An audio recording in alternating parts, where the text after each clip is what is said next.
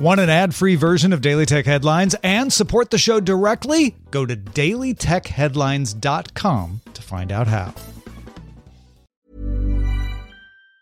Say hello to a new era of mental health care.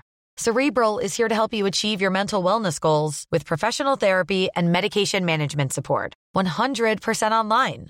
You'll experience the all-new Cerebral Way, an innovative approach to mental wellness designed around you. You'll get a personalized treatment plan from a therapist, prescriber, or both in a safe and judgment-free space. Your Cerebral therapist or prescriber will outline a customized plan with clear milestones along the way, so you can get to feeling your best. With Cerebral, you're not alone in your mental health journey. We're here to empower you to live a fulfilling life. So take that first step towards a brighter future and sign up today at Cerebral.com/podcast and use code ACAST to get 15% off your first month. Offer only valid on monthly plans. Other exclusions may apply. Offer ends July 31st, 2024. See site for details. Are you ready to enhance your future in tech? Then it's time to make your move to the UK. The nation that has more tech unicorns than France, Germany, and Sweden combined. The nation that was third in the world to have a $1 trillion tech sector valuation. The nation where great talent comes together. Visit gov.uk/great talent to see how you can work, live, and move to the UK. These are the Daily Tech Headlines for Wednesday, October 30th, 2019. I'm Tom Merritt. HBO Max will launch in May for $14.99 a month, the same price as HBO Now. HBO Max will feature human-curated lists as well as content grouped by sources like HBO content, Studio Ghibli, TNT, DC, Cartoon Network, etc. It will also let users follow actors who will post recommendations of what they watch, along with video stories. The app will include show-related podcasts as well. Later next year, HBO Max plans to let users select more than one profile while watching a show, so it will show up in watched lists for everyone watching. An ad-supported version of HBO Max, as well as live news and sports programming, will launch in 2021. WhatsApp is suing mobile surveillance company NSO Group in U.S. federal court. WhatsApp accuses NSO Group of creating malware used to access messages and other communications after they were decrypted on target devices. WhatsApp patched an exploit in May that might have been used. WhatsApp says more than 100 human rights defenders, journalists, and other members of civil society were targeted. Nikkei reports its sources say Apple will release 5G phones next year running on Qualcomm's X55 5G modem and a new Apple chip supposedly called the A14 Bionic. That new chip is expected to be Apple's first built on the 5-nanometer process. Huawei is thought to be working on a 5-nanometer built chip as well. Image sensor company Sony reported operating profit rose 16% in Q2 as strong image sensor sales offset falling earnings from its gaming division. Sony operating income was 279 million yen, 19% higher than expected. Image sensor profits rose 59%. Sony announced plans to build a new image sensor plant in Nagasaki, Japan. Gaming profits fell 28%, though Sony noted the PlayStation 4 console, now in its sixth year, has sold a total of 102.8 million units to make it Sony's second best-selling console behind the PS2. Sony Pictures Entertainment profits rose 73% on the strength of Spider-Man and Once Upon a Time in Hollywood, and Sony Music saw streaming revenues rise 21.4% and physical sales rising too, bringing overall Sony Music revenue up 10.5%. On the whole, Sony raised its full-year profit estimates by 4%. Sony also announced it's shutting down its PlayStation Vue live TV subscription service on January 30th.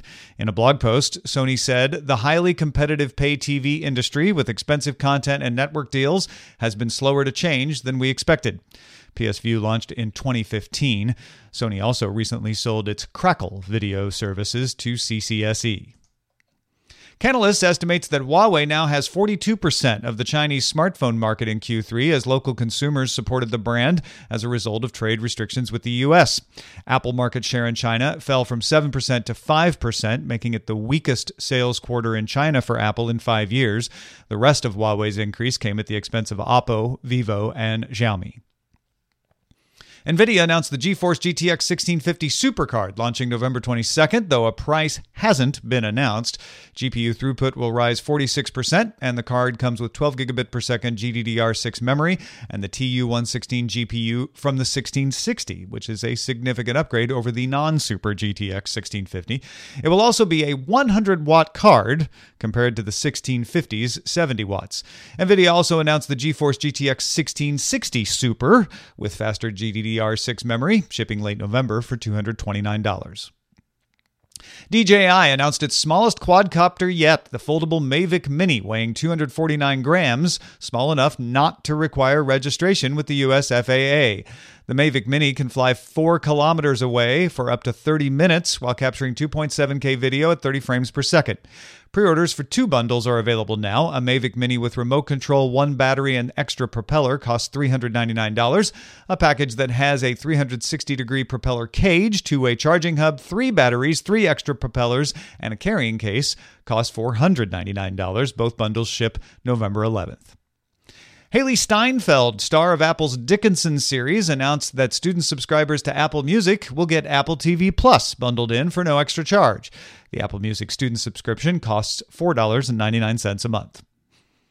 At the Samsung Developer Conference, Samsung teased a clamshell foldable phone. A video from Samsung showed the foldable working in a laptop shape with video playing in the upright portion and playback controls on the flat portion. It could also be used to prop up the phone during a live video stream.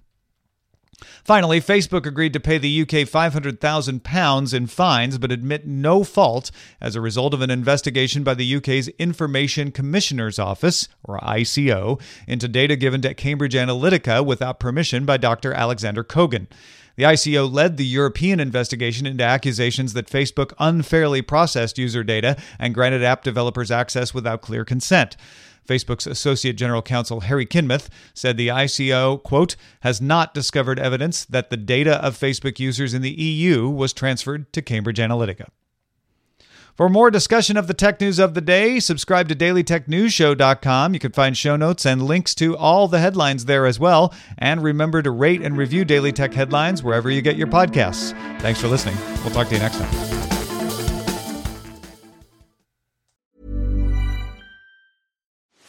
Are you ready to enhance your future in tech? Then it's time to make your move to the UK, the nation that has more tech unicorns than France, Germany, and Sweden combined. The nation that was third in the world to have a $1 trillion tech sector valuation. The nation where great talent comes together. Visit gov.uk/great talent to see how you can work, live, and move to the UK.